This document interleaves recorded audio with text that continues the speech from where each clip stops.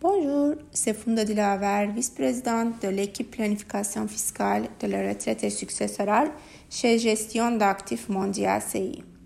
Chaque année, l'équipe de planification fiscale de la retraite et successorale de CI présente des décisions de la Cour, soit qui font une différence dans les pratiques des conseillers, soit qui contiennent des problèmes de planification à garder à l'esprit lorsque vous discutez avec les clients. Aujourd'hui, je vais vous parler de l'un de ces cas de la Cour de l'Ontario, de la complexité des désignations de bénéficiaires.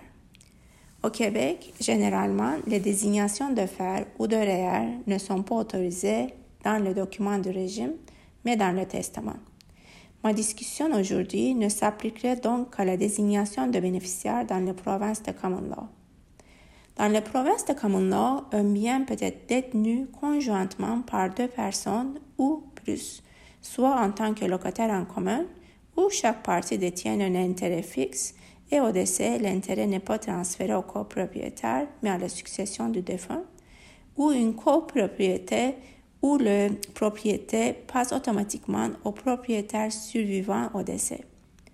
Kalmuski, le cas dont nous allons discuter aujourd'hui, concerne la deuxième situation, la copropriété. Les faits de l'affaire sont simples. Henri Kalmuski est décédé en 2016 à l'âge de 94 ans. Sa femme Mary et son fils Daniel l'ont précédé dans la tombe. Henri a deux enfants survivants, ses jumeaux Randy et Gary. Au moment de la mort de Henri, Gary vivait avec Henri dans la maison d'Henri. Gary avait aménagé avec son père pour des raisons financières et pour aider Mary avant sa mort. Randy vivait en Alberta où il avait déménagé dans les années 80. Les actifs d'Henri comprenaient des comptes bancaires à la Banque de Montréal et à TD Canada Trust avec un solde combiné d'environ 280 000 $ et un fer détenu chez TD Canada Trust avec un solde d'environ 41 000 $.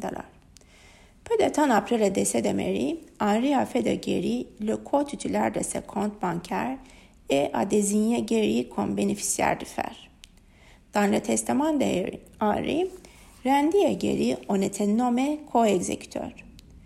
Les bénéficiaires résiduels étaient le neveu d'Henri et le petit-fils d'Henri. En d'autres termes, aucun des fils n'a hérité en vertu du testament, mais Gary, en tant que bénéficiaire du fer et co-titulaire du compte, hériterait environ 321 000 $. À la suite du décès d'Henri, BMO et TD ont versé le produit de compte bancaire conjoint du fer à Gary.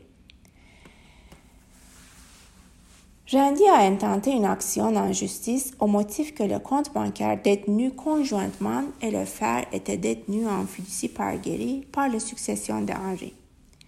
Randy s'appuyait sur la doctrine énoncée par la Cour suprême du Canada dans Pecore contre Pecore que lorsque les biens sont détenus en nom commun entre les époux, le tribunal présumera que les biens sont destinés à être un don au survivant appelé présomption d'avancement, mais que les biens détenus au nom commun avec un enfant adulte, que le tribunal présumera qu'ils sont détenus en fiducie et doit être administré dans le cadre de la succession du propriétaire initial. C'est ce qu'on appelle la présomption de fiducie. Deux choses à retenir au sujet des présomptions. Les présomptions ne s'appliquent que lorsque l'intention réelle du défunt n'est pas connue. Et deuxièmement, ce sont des présomptions qui peuvent être réfutées par la preuve au procès. Mais le fardeau incombe à la partie qui allègue que les présomptions ne devraient pas s'appliquer et non à la partie qui tente de faire appel à la présomption. Dans l'arrêt Kalmuski, le tribunal a déterminé que Gary détenait à la fois des comptes bancaires et les produits de fer en fiducie et qu'ils devaient être distribués dans le cadre de la succession. En d'autres termes, le tribunal a étendu la doctrine aux produits enregistrés. Pour arriver à cette conclusion, la Cour a dit plusieurs choses intéressantes. Du point de vue de conseiller en placement, le tribunal a statué que les présomptions de fiducie résultantes s'appliquaient non seulement aux comptes conjoints, mais également aux comptes enregistrés. Cela semble avoir surpris le secteur financier, ce qui en soi est surprenant, car l'Ontario est la 5e province à se pencher sur la question. Les tribunaux de la Colombie-Britannique, de l'Alberta et du Manitoba ont tous déclaré que la doctrine Pécoré s'applique aux désignations de bénéficiaires enregistrés. En fait, l'Alberta est allé plus loin et a appliqué les présomptions de fiducie aux désignations d'assurance. La Saskatchewan a soutenu que la doctrine ne s'applique pas aux produits enregistrés. Du point de vue de la preuve, le tribunal a conclu que Gary n'avait pas assumé le fardeau de le démontrer que la doctrine de la fiducie ne devrait pas être appliquée. Le tribunal a déclaré que le document du compte bancaire qui contenait un verbiage indiquant que les actifs devaient passer aux bénéficiaires nommés sont insuffisants et ne devraient pas être considérés comme une preuve d'intention concernant les présomptions.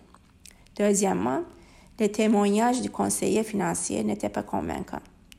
L'affaire n'a pas fait l'objet d'un appel et semble donc représenter l'état de droit actuel. Où cela nous mène? Eh bien, du point de vue du conseiller, cela met l'accent sur la nécessité de conserver des registres détaillés de discussion. Les conseillers financiers et leurs notes sont souvent la seule preuve permettant d'établir que le défunt était libre d'influence indue, de contraintes ainsi que d'établir son intention. Du point de vue de l'investisseur, les clients doivent laisser une preuve d'intention, soit par voie d'acte de fiducie formel, soit au minimum par un document écrit.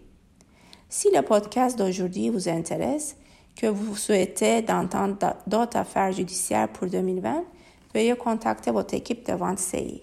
Merci beaucoup.